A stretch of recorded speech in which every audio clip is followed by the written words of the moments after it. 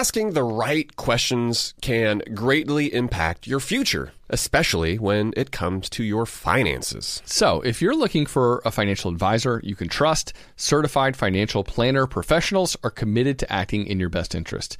That's why it's got to be a CFP. Find your CFP professional at letsmakeaplan.org. In recent weeks, we've really focused on some ways that listeners can boost their income. So whether that's through starting your own side business and growing your network like Hala talked about, or when we talked with local realtor Alan about diving into investing in real estate, well, what better way to test the waters? While you are away, your home could also earn extra income. That's right. Your empty space could be an Airbnb while you're traveling, because that's all you need to become an Airbnb host. It's a lot easier than you think, and you don't need to Airbnb your entire house. You can just host your extra spare room. Your home might be worth more than you think. Find out how much at airbnb.com/host. Supercharge your work decks with AI-powered Canva presentations. All you do is start with a prompt. You describe your presentation in a few words, and Canva presentations will generate captivating slides that you can then customize in seconds. Canva presentations are designed for every workplace and every department. Whether you work in sales, marketing, HR, ops, and more, Canva presentations can generate any deck you want for work. Sales decks, marketing presentations, onboarding plans, you name it. Any department can save time on any presentation with AI. Generate slides in seconds with Canva presentations at canva.com. Designed for work. Hey girlfriends, it's me, Carol Fisher, back with another season of the global #1 podcast, The Girlfriends. Last time, we investigated the murder of Gail Katz. This time, we're uncovering the identity of the woman who was buried in Gail's grave for a decade before she disappeared. Join me and the rest of the club as we tell her story. Listen to Season 2 of The Girlfriends, Our Lost Sister on the iHeartRadio app, Apple Podcasts, or wherever you get your podcasts. Welcome to How to Money. I'm Joel. And I am Matt. And today we're discussing avoiding financial scams and retirement planning with Ben Carlson.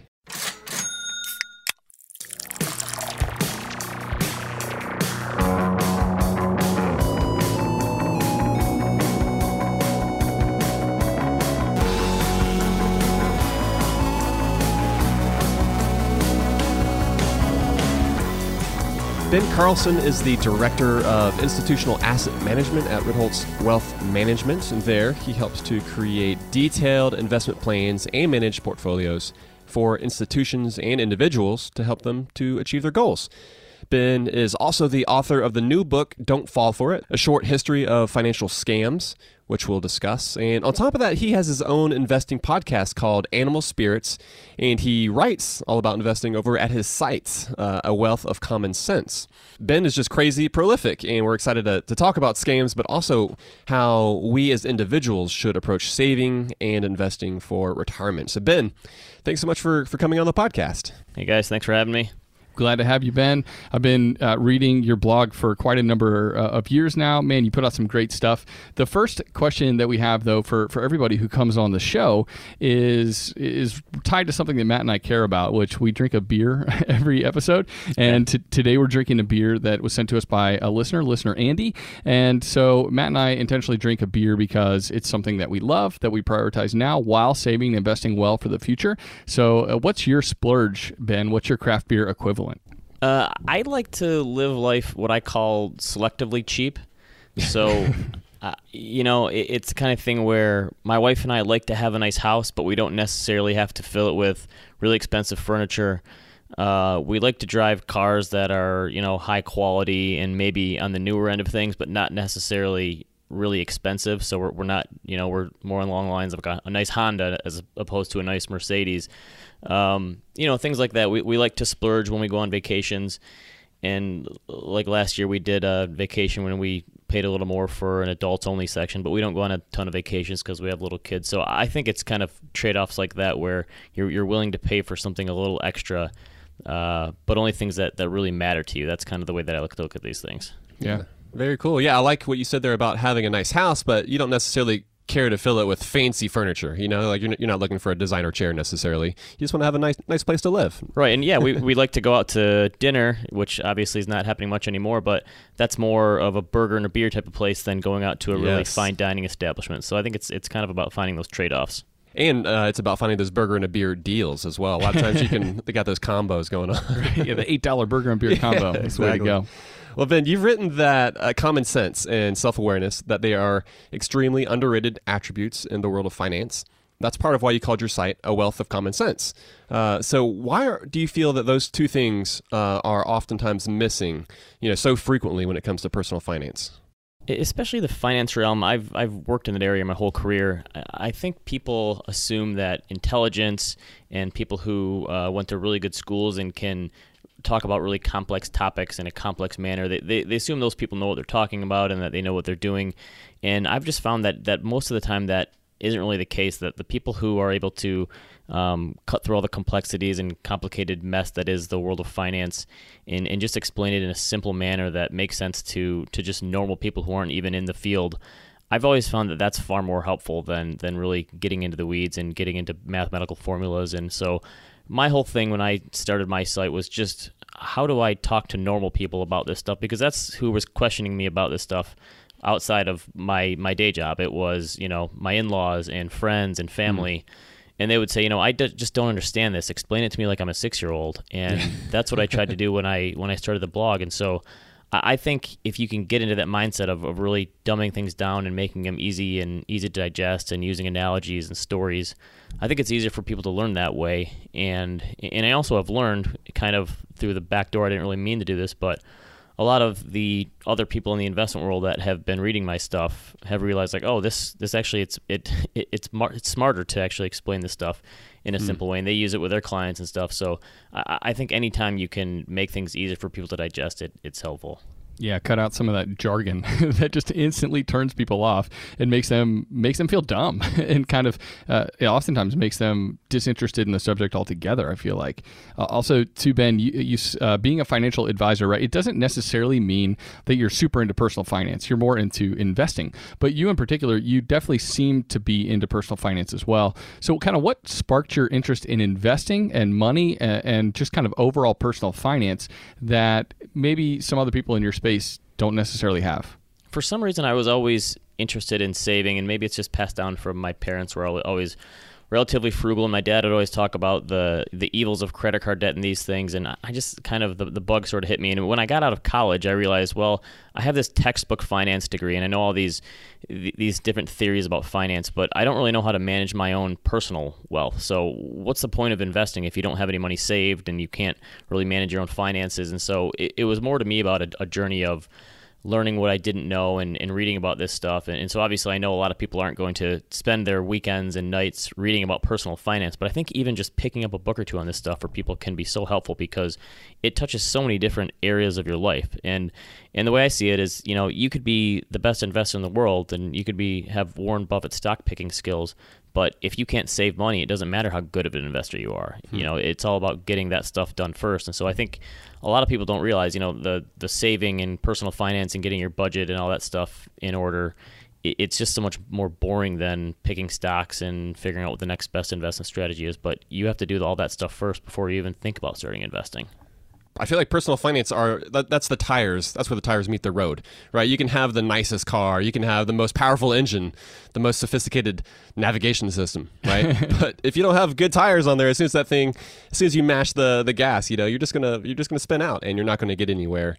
And obviously, that's more of our approach as well, right? Trying to take a more practical approach to money, which is why we like talking about personal finances. But I guess it's encouraging, though, to hear that coming from someone like you who specializes more in investing and institutional wealth and just all these larger things, that you haven't lost sight, of how this impacts the common folks, us individuals.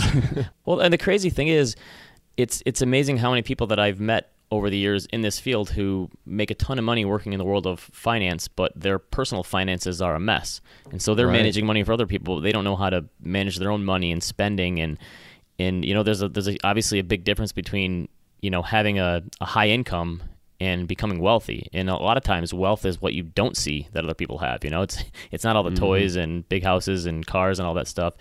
It's the stuff you don't see that's really behind the scenes.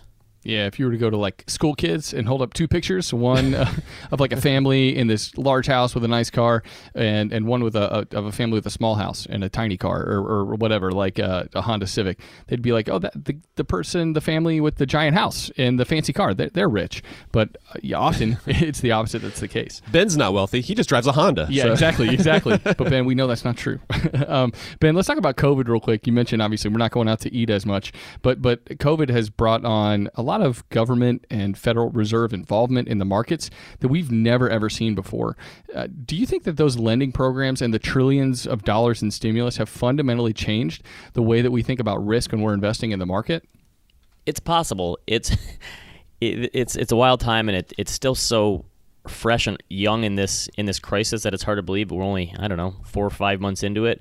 Right. But we had the fastest, most sharp drop off in stock market history, where the stocks fell 30% in something like 23 trading days. But then we also had $10 trillion in monetary and fiscal stimulus hit the market at the same time. And so people who are trying to wrap their heads around, how can we have a depression going on in this country where you have double-digit unemployment and millions of people out of work and parts of the economy basically in the freezer, but then you also have the stock market charging back to close to new all-time highs. And part of it is that we've just had these trillions of dollars hit, and people don't know what that means in terms of unintended consequences. I do think once the cat gets out of the bag and we have another recession down the road, and people say like, okay, this actually helps people. It got people on the lower end of the income scale through this, maybe not unscathed, but it helped them a lot, bridge that gap. I think if that can happen, then I think it's going to be hard for people to not push their politicians in the future to do this again. And so I think it's going to be hard to go back. And we obviously had a lot of stimulus in 2008. This is basically doubled down on it. And so I think this could change the nature of risk in the future. And I don't know what that means, but I think there's going to be a lot of unintended consequences. Well, speaking of federal programs, there are a lot of different opinions about Social Security. So do you think it'll actually still be there for us, for our generation, for millennials?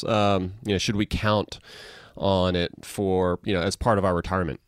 I wrote about this a couple of months ago, and the response I got was overwhelmingly that millennials are not taking this into account. And my stance on it is I think a politician would be crazy to ever completely get rid of this program.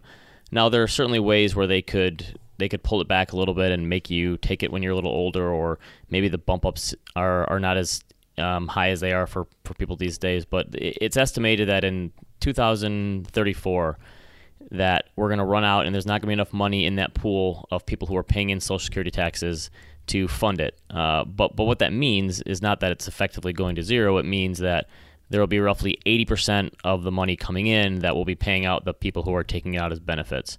So to fill that 20% gap, you're either going to have to increase taxes, or alternatively, the government would have to cut back Social Security maybe for younger people, or they could just borrow more money and take the money from elsewhere. So it's actually one of the better programs that came out of the Great Depression in terms of there really wasn't a backstop for people retiring back in the day. You really just had to fend for yourself. So I know a lot of millennials think this program is on borrowed time and it's not going to be there. I would take the other side of that and think that it's going to be there, but you're just going to have it's possible it could be less than people think now, but I don't think it's completely going away. I think a politician would be crazy to ever touch that program. Yeah, I think you're right. If you're the politician screaming into the microphone that you want to do away with Social Security, the chances of you getting elected are... You'll get all the votes. Yeah, exactly. But Ben, isn't part of that problem that we're just living so much longer now? And, when Social Security was first instituted, it really was kind of one of those things for your final years if you lived that long. And now so many more of us are living into mid to late 80s. And that is one of the biggest problems leading to Social Security, becoming insolvent in the near future. So it would seem like moving back the retirement age, the eligibility age for Social Security would make a whole lot of sense too, right? Certainly, and especially if they did it for everyone under the age of 40 or something like that as the way to grandfather other people in. And I think it also means that just younger people are probably going to have to get used to working longer because we're living longer. Obviously, retirement itself is a relatively new concept. For a lot of people, there really wasn't anything as retirement. It was kind of you worked until you died back when people just owned farms. And so I think it's just something that we're really still wrapping our heads around and getting used to. But a lot of these municipalities that are offering retirement at age 55 or 60, yeah, obviously they're going to be in a world of hurt because they're making promises to people on a different life expectancy range. So yeah, and I think, millennials and Gen Z, they're probably going to just get used to the fact of I'm not going to completely leave the working world at age 65 or whatever it is that people do these days. It's going to be more of a slow transition where you're going to have the ability to do some other kind of work and slowly transition out of that instead of just cutting it all off and leaving on one day. Sure. Yeah. And hopefully folks have maybe other work lined up, just other sources of income. I mean, we talk often about diversifying your sources of income to where you can make those changes, right? Where you can leave the work that maybe you don't necessarily enjoy. Or that you're getting too old for. Yeah, exactly. Making that transition a little smoother versus, like you said, like the traditional hard cutoff when it does come time to retire. So, Ben, we want to talk some about your book. Specifically, we're going to dive into scams, and we're going to get to that right after this break.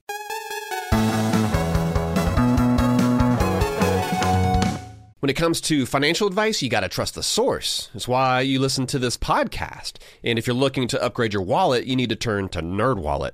Their expert team of nerds dives into the details to help you find smarter financial products. If you're paying for vacations with whatever card is in your wallet, you could be missing out on miles you didn't even know you were leaving on the table. You can get a new card with more miles and more upgrades. What could future you do with more travel rewards? A hotel upgrade, lounge access. Wherever you go next, make it happen with a smarter travel credit card. Don't wait to make smart financial decisions. Compare and find smarter credit cards, savings accounts, and more today at nerdwallet.com. As with all cards, credit is subject to lender approval and terms apply. NerdWallet. Finance smarter.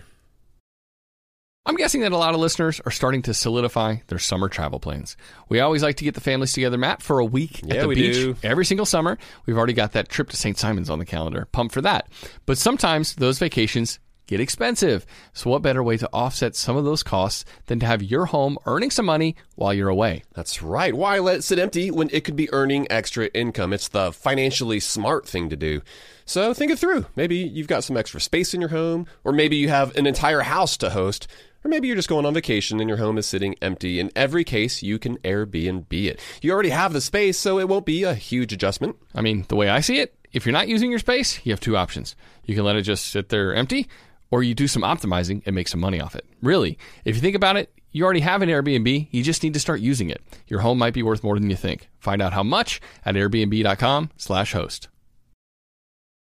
If you're listening to this podcast right now and you're a small business owner, listen up. Upswell Marketing would like to remind you that when customers choose your small business, they're actually choosing you. So focus on super serving your existing customers and let Upswell handle the pipeline generation of new leads and customers. They do everything from hyper-targeting best fit prospects through campaign optimization. Upswell Marketing's unique approach includes direct mail, search engine marketing, and social media ads, and has fueled more than 10,000 small business success stories. Upswell specializes in developing customized direct response campaigns and is now offering a no-obligation free assessment of your current marketing strategies. Not to mention, new customers also receive 15% off their first order when they mention that they heard about Upswell on this podcast. For more information, visit upswellmarketing.com. That's upswellmarketing.com.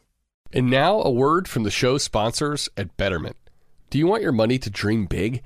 Do you want your money to be a total self-starter? Are you annoyed that your money doesn't work hard enough?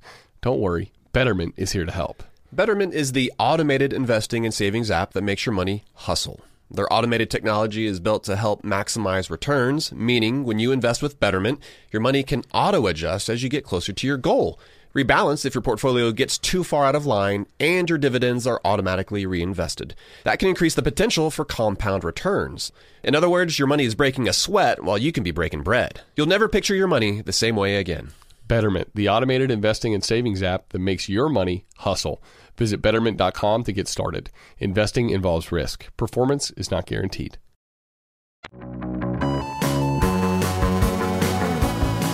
All right, we're back from the break. We're talking with Ben Carlson, and now let's talk about avoiding financial scams. And Ben, you just recently wrote a book called Don't Fall For It, and it was a short history, a short documenting of financial scams. It was fascinating, and we were just discussing COVID, though. So before we get into some of the stories you mentioned in your book, I wanted to know from you, as you've been kind of following what's going on with COVID-19 and the increasing rate of scams that we've seen, like, what sort of scams have you seen popping up, and do you feel like it's a particularly scary time out there for normal citizens? Well, that's one of the things that I came across in my research, that anything health-related is probably going to be almost easier than financially related scams, because when you're dealing with someone's health, that's their livelihood. And so making promises in that realm, especially when it comes from someone who seems like they are credentialed and know what they're talking about, and especially when you're talking about the health field and the medical field, there just aren't that many experts out there. So when you feel like you have found someone who knows what they're talking about, and they say they have this miracle cure or this one simple thing you can do, or these 5 steps, people are going to want to latch onto that story because it's going to keep them and potentially their family healthy. So there's just this long history. It goes back to snake oil salesmen who literally in the Chicago World's Fair back in the 1800s would boil snakes and take their oil and tell people that it had these healing powers, and people just wanted to believe it back then because there really wasn't much else that they could latch onto. And when you're dealing in such an uncertain time and people are just grasping for answers, I think there's a tendency of people to just do what the quote-unquote experts tell them. And a lot of times those experts are people that know human nature much better than they do, and they're really trying to take advantage. So it's really hard for people to determine the difference between people that are experts they should listen to and these people who are pretending to be experts who really just have something to sell them and are just trying to take advantage of people. Yeah, there's a lot of self-appointed experts out there in a lot of realms, really. Well, not even just that, too. I mean, I feel like you see it when it comes to news. Like, it's oftentimes difficult to know what news source to trust because you're seeing different things. And like you said, Ben, when it comes to our health, I think we're a little more concerned about our health and how that impacts our ability to work or support our families or, continue living even. But yeah, certainly anything health related, there's bound to be scams associated with this. I can only imagine we're going to see that increase as some different treatments make their way onto the market and are going to be more widely available. That's like these different scams are just waiting for their opportunity. They're just waiting for that to release in order for them to kind of pounce on that opportunity, right? Yeah, and unfortunately, I think we're also going to see the times where you're going to have people who are just not really trusting of things that are effective treatments and vaccines. So I think, hopefully one day when we get a vaccine, there's probably going to be a decent percentage of the population who's going to be too scared to take it because they think it's not going to work or it's going to hurt them. And it's not safe, it's brand new. Yeah, so unfortunately, I think we're going to get some of this from both sides where even the stuff that is probably going to be helpful, there are going to be people who are not trusting of it because they don't know where to get their information and because they feel that other experts have failed them in the past. And so, yeah, these uncertain times are just going to be, unfortunately, really easy to take advantage of people, and because you're talking about some of their greatest fears here. Sure. Yeah. So Ben, let's talk about your book. There are so many interesting stories and anecdotes in your book. Is there a particular one that stood out to you the most, as you're researching and writing the book? The first chapter I wrote was probably the favorite story I came across, and this guy named John Brinkley who did take advantage of people because he was a doctor. And this was in the late 1800s, early 1900s, when it was much easier to become a doctor. There really weren't as many regulations and rules in place. This guy paid $100 for a diploma. He never actually finished medical school. He just kind of told people he did. And he actually used the radio as his platform to get out there for people. So he was kind of like one of the first people who tried to become an influencer, and his form of social media was using the radio and the airwaves. Yeah, and this was still a relatively new thing at the time. This was finally a way for people. It was a way to reach a mass audience for the first time. And I mean, this guy was like the Instagram influencer of his day, and he would get on the air and he would read people's problems that they had health-wise, and he would prescribe a medicine on the spot without ever seeing these people. He'd say, hey, take 3 doses of my medicine potion 492 or whatever, and go to his pharmacy and buy it. And he wasn't even checking these patients out. And in his sort of coup d'etat was he was on a small farm town in Kansas, And this is in the early 1920s, and he had a farmer come up to him, and the doctor, because it was such a small town, his doctor's office literally butted up to a farm. And this guy came to him. He's a farmer. He said, I'm kind of a flat tire doc. I can't get my wife pregnant. I don't know what's wrong with me. And he said, it's too bad I don't have billy goat nuts, because he was looking out in the field and saw some goats. And this light went off in Brinkley's head. And when I read this, I couldn't believe it. The story is so wild. I guess it's possible they're making a movie with Matt Damon about this. If we ever get back to making movies again. But and so it went off in his head. He said, okay, I'm going to perform these surgeries. And Brinkley literally would take the testicles out of goats and implant them into humans. When I read that, I was shocked. So he actually did this, and lo and behold, the first guy he did it to, for whatever reason, a couple months later, his wife got pregnant. And so people thought that it actually worked, when it was probably just a case of, enough time had passed and his wife had just finally got pregnant. Obviously, doing a goat testicle implant was not helping this guy get his wife pregnant, but Brinkley sold such a good story, and again, these people were just latching on for narratives that they came to him. And unfortunately, a lot of these people, because he didn't know what he was doing and he wasn't really a doctor, a lot of people ended up getting hurt or die from his surgeries he was performing. But he was such a good salesperson that people just wanted to believe him. And the craziest part about it is, he died in the early 1940s, and by then the regulars had taken him down and taken him out. They wouldn't let him be a doctor anymore because they finally caught up with him, and he died kind of broken, penniless. And at his funeral, there was a guy in the crowd who supposedly said, I know that this guy was bilking me, but I kind of liked him anyway. So it just gets down to this point where if you have this ability to sell yourself and sell stories and get people to like you, you can almost get them to do anything. And unfortunately, a lot of people who do that don't use that power for good. They use it for bad. Right. I mean, that's why so many of the biggest scams out there happen with people in a religious congregation or someone that you know, or a family member. It's affinity fraud, really. It's somebody that's close to you, which it's sad but true. So what are maybe one of the biggest similarities in the frauds and scams that you covered in the book? Was there anything that you saw as kind of this trajectory or this line running through all the scams that seemed like just a common theme? I mean, the biggest common theme is just that human nature is as old as time, and it's one of the things that doesn't change. So a lot of the scams would take place around a big technological change. So in the 1920s and 30s, you had all these new technologies coming into the home, and that was a big change. And you had the Great Depression, but leading up to that, you had all these new technologies coming into place, and you had the automobile, and people were it's an exciting time. So anytime that there's this technological change, people get so excited about what the future could bring that they're almost willing to trust anything anyone says to them about that. Obviously, sort of high pressure sales tactics can always hurt people because we want to listen to a story. People don't really listen to statistics, they don't want to see the data. They want to hear a good story. So I think a good story will always trump good data. And anytime it's really overly complicated, that's why maybe I'm a horrible salesman, because I said I don't want to have complicated stuff. I want to dumb it down. But for a lot of people, they assume complicated equals intelligent. So anytime something is overly complicated and the person says, trust me, I'm an expert, I got this, don't worry about it, I think a lot of people take that as, okay, good, this person can handle it for me, I can just wash my hands of it. And that's when a lot of problems happen, when you just let the person go hog wild and take over for you. Right. Well, I'm thinking of Bernie Madoff. You of course, mentioned him in your book. He's probably the most recent high-profile scam artist.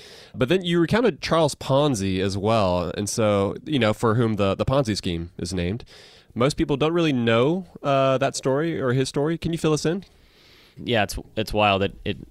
I think if he hadn't come around, maybe they'd call it the Madoff scam at this point. But, but Ponzi was just a lifelong criminal, and he'd spent time in jail, and he made these promises from this sort of stamp arbitrage that he could make money buying and selling stamps overseas because of the currency differences. Honestly, the pitch didn't really matter. All he said was, I'm going to double your money in a short amount of time. He was promising these huge returns in 45 days or 90 days, and at the time, interest rates were relatively low, so people were just beating down the door, and they were bringing so much money to his place that it was just filling up these barrels full of money because he was making these promises, and all he was doing, of course, was paying out the earlier investors with money that would come in later. And even when some of the papers, the local Boston papers, started to try to figure out how he was promising these returns and saying that the math just didn't make sense, people didn't want to believe it because he said, no, they don't know what they're talking about.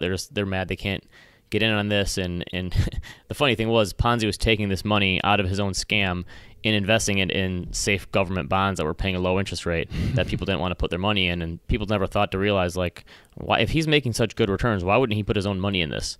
Because he was making so much money off of other people, obviously. And I mean, that's effectively what Bernie Madoff did. Is he brought money in. He didn't really have an investment approach. He just promised people these are the returns. And the interesting difference there is that Madoff never really promised. He never said, I'm going to double your money in 90 days, which obviously if someone ever tells you that, they're probably delusional or a liar or both.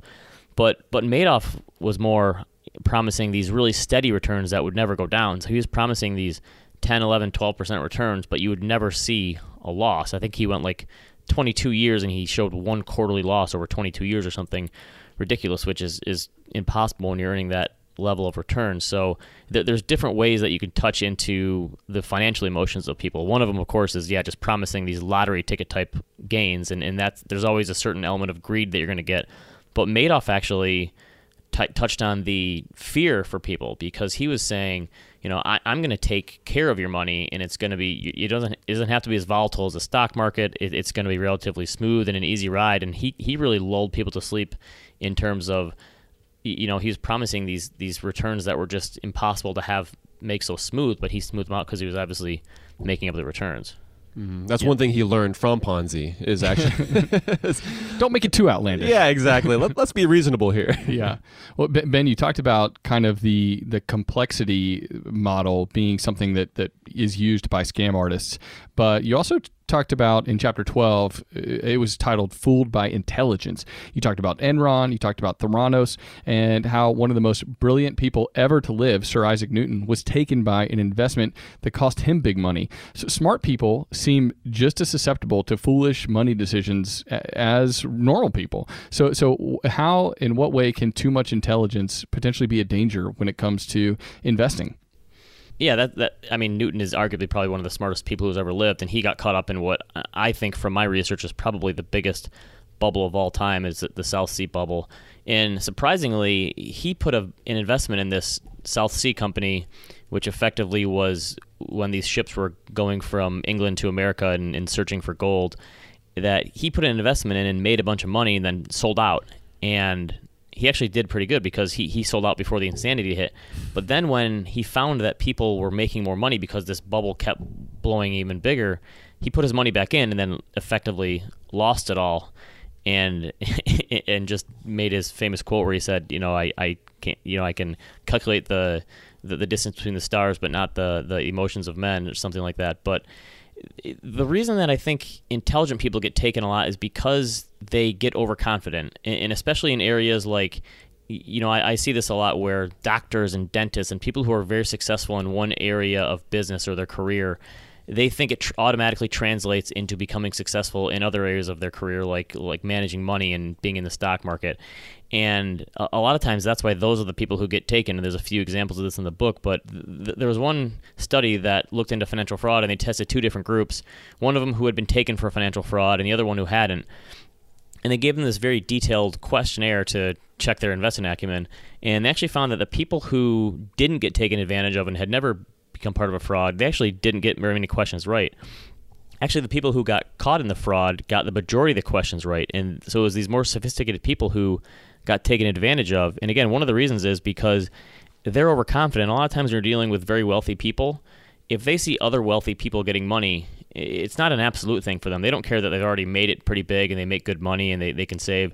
When they see other wealthy people potentially getting, rich overnight or finding an easy way to make money, they want to get in on that too, because they feel like, even though for everyone else these secret paths to riches don't exist, for me it probably should, and it does. So why shouldn't I get to take advantage of this like everyone else? And a lot of times that's how they talk themselves into getting taken advantage of in a fraud, because they just feel like they're entitled to it. Yeah, that overconfidence.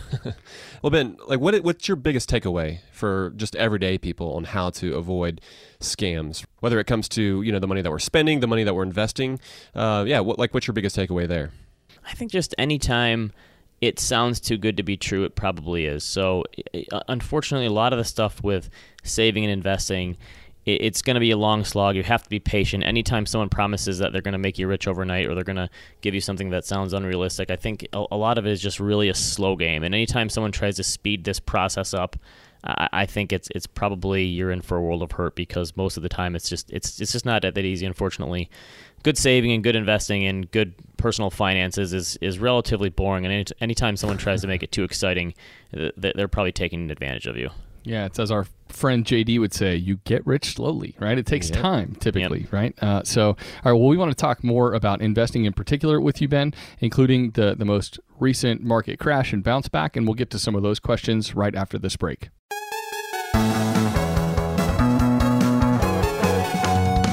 When it comes to financial advice, you got to trust the source. That's why you listen to this podcast. And if you're looking to upgrade your wallet, you need to turn to NerdWallet. Their expert team of nerds dives into the details to help you find smarter financial products. If you're paying for vacations with whatever card is in your wallet, you could be missing out on miles you didn't even know you were leaving on the table. You can get a new card with more miles and more upgrades. What could future you do with more travel rewards? A hotel upgrade, lounge access. Wherever you go next, make it happen with a smarter travel credit card. Don't wait to make smart financial decisions. Compare and find smarter credit cards, savings accounts, and more today at nerdwallet.com. As with all cards, credit is subject to lender approval and terms apply. NerdWallet. Finance smarter. I'm guessing that a lot of listeners are starting to solidify their summer travel plans. We always like to get the families together, Matt, for a week at the beach every single summer. We've already got that trip to St. Simon's on the calendar. Pumped for that. But sometimes those vacations get expensive. So what better way to offset some of those costs than to have your home earning some money while you're away? That's right. Why let it sit empty when it could be earning extra income? It's the financially smart thing to do. So think it through. Maybe you've got some extra space in your home, or maybe you have an entire house to host. Or maybe you're just going on vacation and your home is sitting empty. In every case, you can Airbnb it. You already have the space, so it won't be a huge adjustment. I mean, the way I see it, if you're not using your space, you have two options. You can let it just sit there empty, or you do some optimizing and make some money off it. Really, if you think about it, you already have an Airbnb. You just need to start using it. Your home might be worth more than you think. Find out how much at airbnb.com/host. If you're listening to this podcast right now and you're a small business owner, listen up. Upswell Marketing would like to remind you that when customers choose your small business, they're actually choosing you. So focus on super serving your existing customers and let Upswell handle the pipeline generation of new leads and customers. They do everything from hyper-targeting best fit prospects through campaign optimization. Upswell Marketing's unique approach includes direct mail, search engine marketing, and social media ads, and has fueled more than 10,000 small business success stories. Upswell specializes in developing customized direct response campaigns and is now offering a no-obligation free assessment of your current marketing strategies. Not to mention, new customers also receive 15% off their first order when they mention that they heard about Upswell on this podcast. For more information, visit upswellmarketing.com. That's upswellmarketing.com. Spring cleaning is kind of an annual rite of passage. We've all got to do it, minimize the junk that we have in our house. Emily and I, we just cleaned our closets out. It took hours, but it was so worth it. Now we've only got stuff in there that we love, and it's easier to find everything too. And so, while cleaning your closets is helpful, well, there's something else you can do for your family this spring. Shopping for life insurance with Policy Genius, for example, is a really important part of your financial planning for the year. That's right. Yeah, and here is the thing that's important to remember, because you might be thinking you don't need to check out Policy Genius because you've got a policy through work. But even if you have a life insurance policy through your job, it may not offer you enough protection for your family's needs, and it may not follow you if you leave your job. With Policy Genius, you can find life insurance policies that start at just $292 per year for $1 million of coverage. Some options offer same-day approval and avoid unnecessary medical exams. Policy Genius works for you, not the insurance companies, and that means they don't have an incentive to recommend one insurer over another, so you can trust their guidance. Save time and money and provide your family with a financial safety net using Policy Genius. Head to policygenius.com to get your free life insurance quotes and see how much you could save. That's policygenius.com.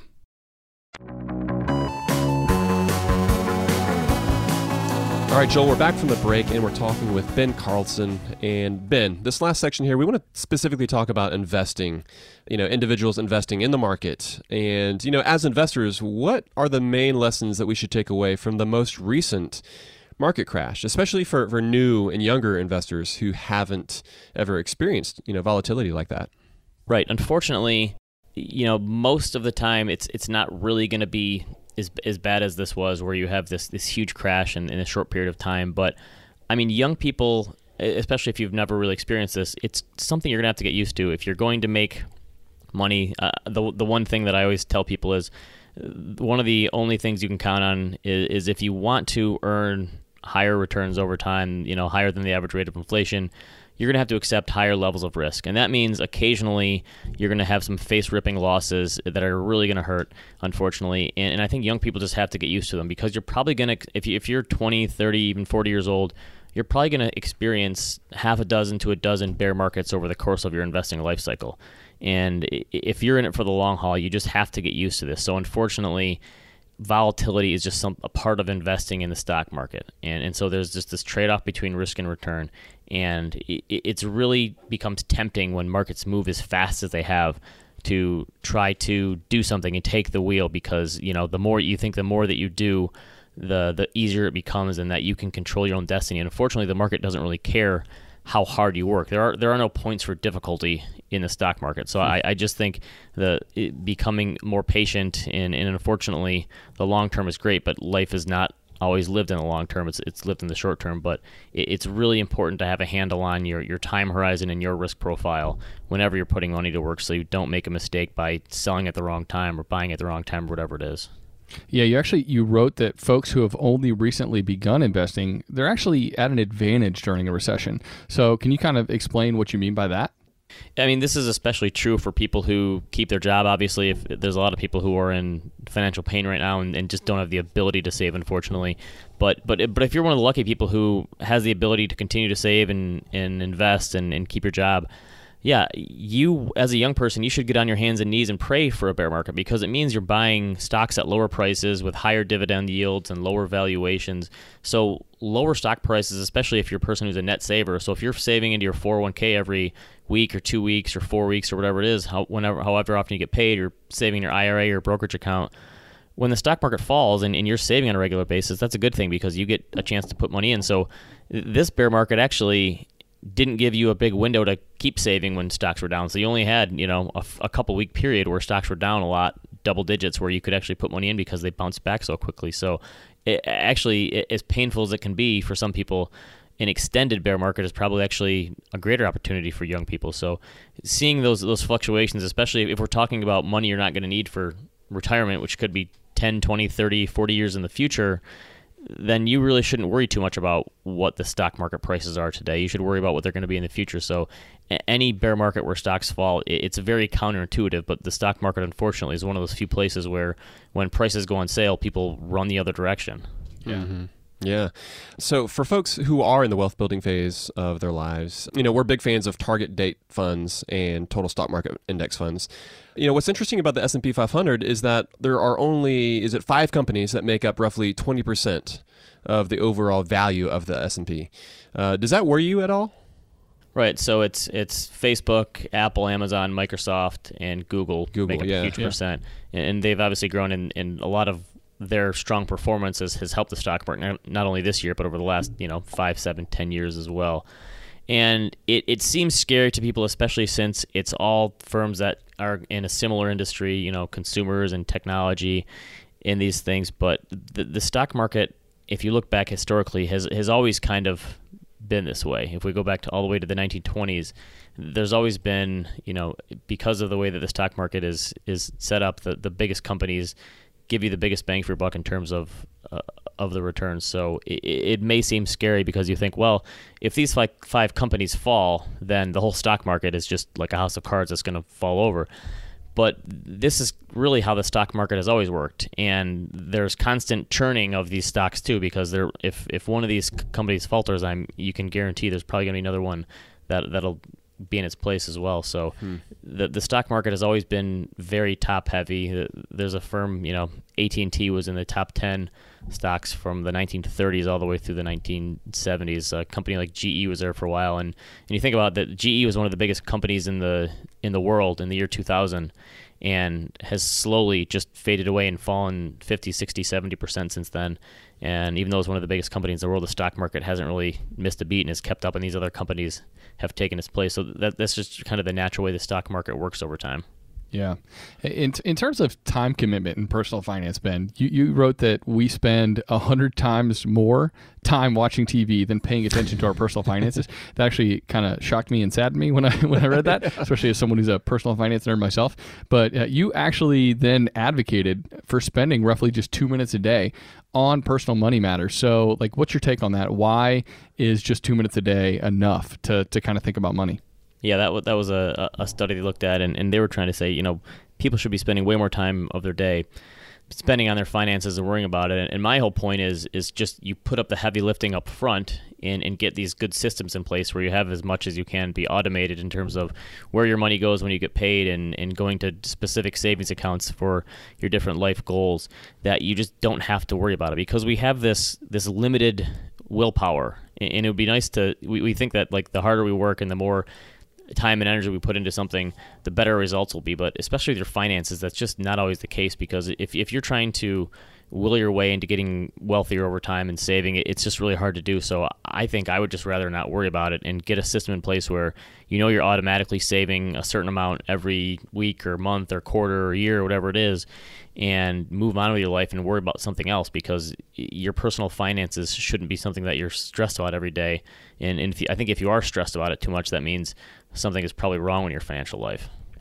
Right. I feel like this is an example of when you spend too much time on something, it's just that. It's too much time, right? And, when it comes to personal finance, if you're spending more than maybe, 15 minutes a week, maybe that means you're speculating a little bit, and you're looking at trying to game the market a little bit, or take advantage of dips a little too much. And that's not the path that we recommend for folks. Yeah, and unfortunately, that's how you make mistakes too, is because you're trying too hard, and you're again trying to take the wheel, where most of the time, if you just automate good mistakes ahead of time, and you realize what your lesser self is, and you try to take that out of the equation, because I know a lot of people would like to think, I'll just spend a certain amount of money, and at the end of the month, whatever's left over, I'll save.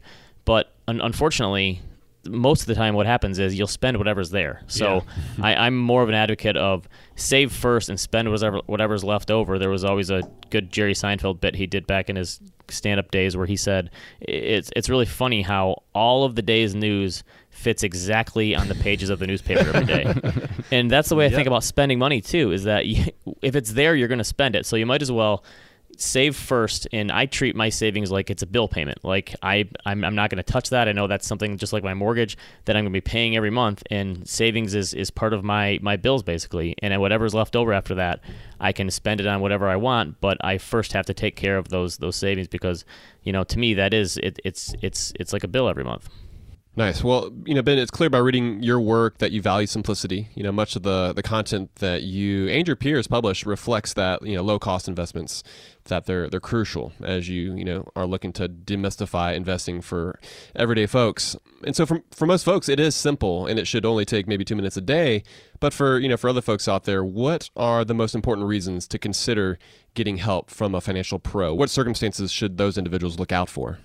I think a lot of people, it comes down to, there's a few things. Some people, their financial life gets so complicated in dealing with financial planning and estate planning and building trusts and wills and some of these things, where they need to outsource it because it just becomes overwhelming.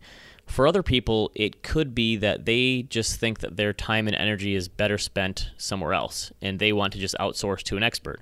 So one of the things that I like to pay for, you talked earlier about, what are some of the things that you like to splurge on? I guess one of them I forgot was, I don't mind, especially since I have young kids, paying for time. And so I pay for a lawn service to cut my yard, even though I'm perfectly willing and able to do it myself. I save myself a couple hours a week by not doing that, so I don't mind paying for it. So I don't mind outsourcing to people who can do it better than me and potentially do it faster than me. So I think part of it is some people just want to outsource and just have some help making decisions and going through the decision process. And one of the things that we found from this COVID crisis, especially when we were really in the heat of it in March and April, is we had tons and tons of people reach out to us because I think they finally realized, when things are going well and you're in a bull market and stocks are going up, it just makes everyone feel like they're a genius because, things are going up and your money's growing, and why would I ever want anyone to help me? And when things are going down and you're in a crisis, people freeze like a deer in the headlights sometimes, and they really don't know what to do next and what steps to take. And sometimes you just want someone there who can help you walk through the decision-making process and kind of help you make better decisions and help you make sure that whatever you're doing is going to be okay and the right decision. Obviously, no financial advisor can predict the future, but they can help you use probabilities to make decisions based on your current information and circumstances and make changes over time. So I think a lot of people assume they're going to a financial advisor because, well, you're going to pick the best portfolio for me and you're going to pick the best securities and give me the best investment returns.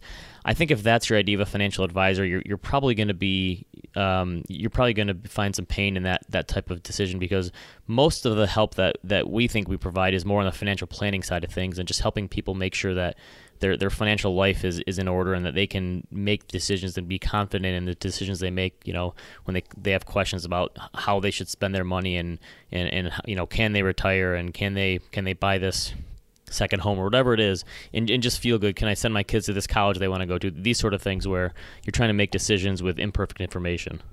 That's helpful. Hey, Ben, this has been such a great conversation. We really appreciate your time and all your wisdom. For our listeners, where can they find out more kind of about you and what you're up to?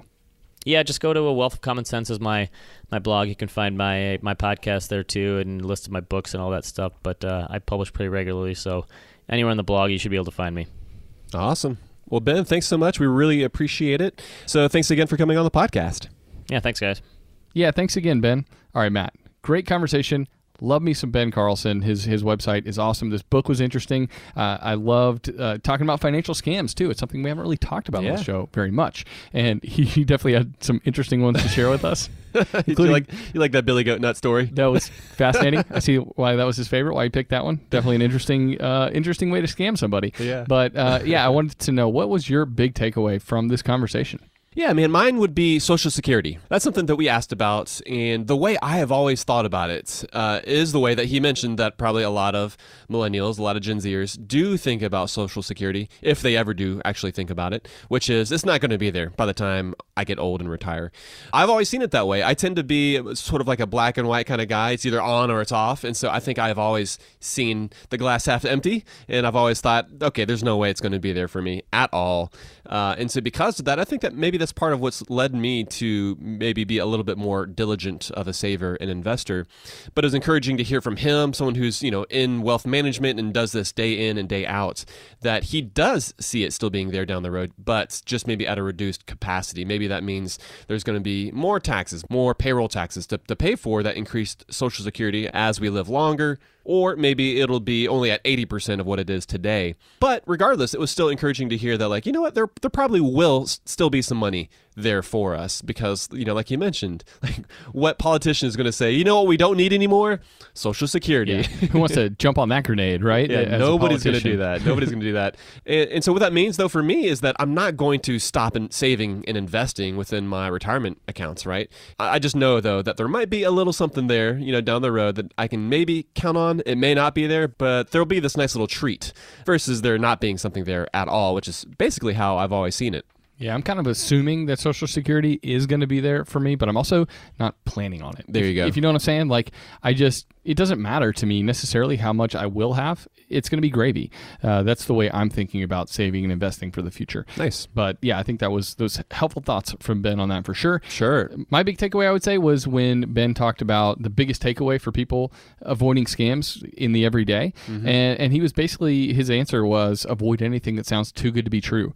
And there are a lot of pitches out there on the internet right now, even for investing, for private ways to invest. And it's not always the Bernie Madoffs of this world. Oftentimes it's things called private placement. And you think that you're at a special advantage to invest in a particular way. Maybe it's through real estate online or in startup investing. I mean, there are all these different ways now that we can invest thanks to the internet. But at the same time, there's a huge potential for downfall. And I think the biggest thing we need to be aware of, whether it's someone we know or someone we don't know pitching us investment advice that is too good to be true, or whether it's a website on the internet that a friend has steered us towards, or that we've seen advertised on Facebook or something like that. Well, there are lots of investment avenues that are just too good to be true.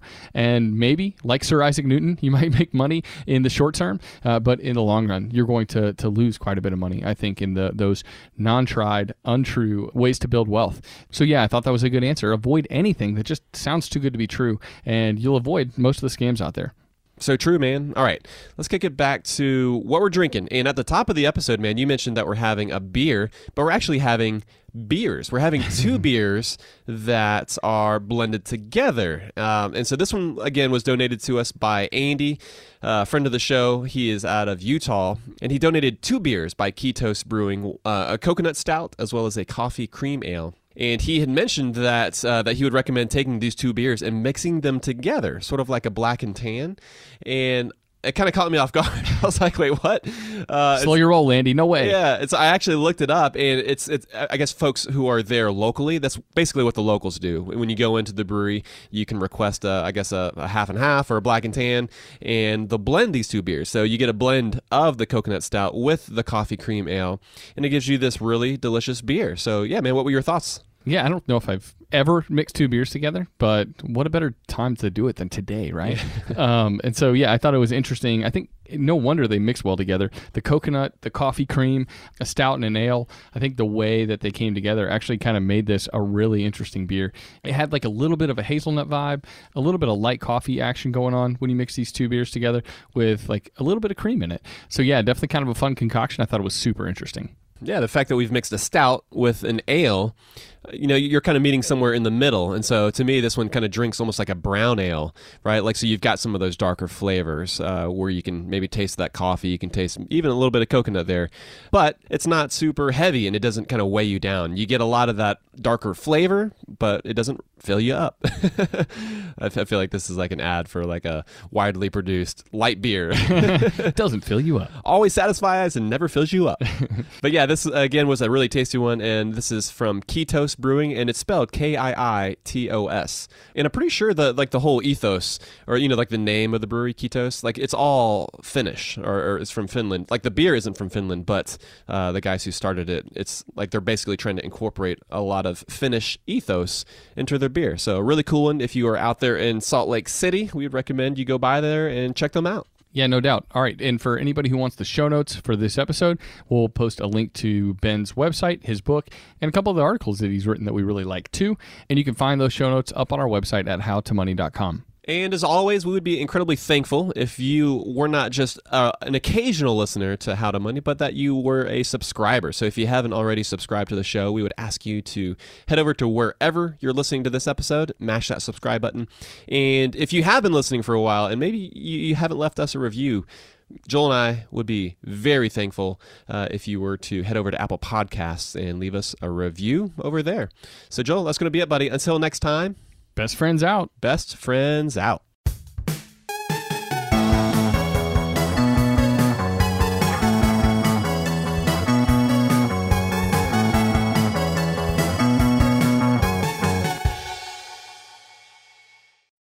When you need mealtime inspiration, it's worth shopping Kroger, where you'll find over 30,000 mouth-watering choices that excite your inner foodie. And no matter what tasty choice you make, you'll enjoy our everyday low prices, plus extra ways to save, like digital coupons worth over $600 each week. You can also save up to $1 off per gallon at the pump with fuel points. More savings and more inspiring flavors make shopping Kroger worth it every time. Kroger, fresh for everyone. Fuel restrictions apply.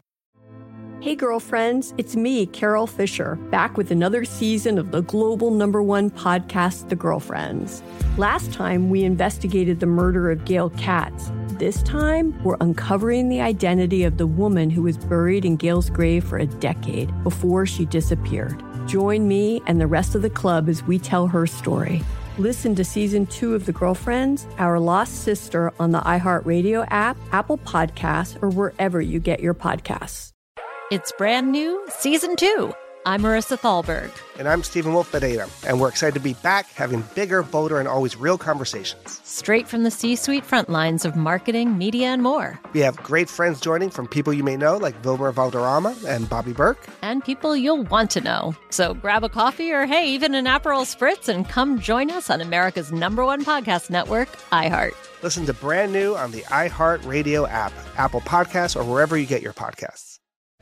Jon Stewart is back in the host chair at The Daily Show, which means he's also back in our ears on The Daily Show Ears Edition podcast. Join late-night legend Jon Stewart and the best news team for today's biggest headlines, exclusive extended interviews, and more. Now this is a second term we can all get behind.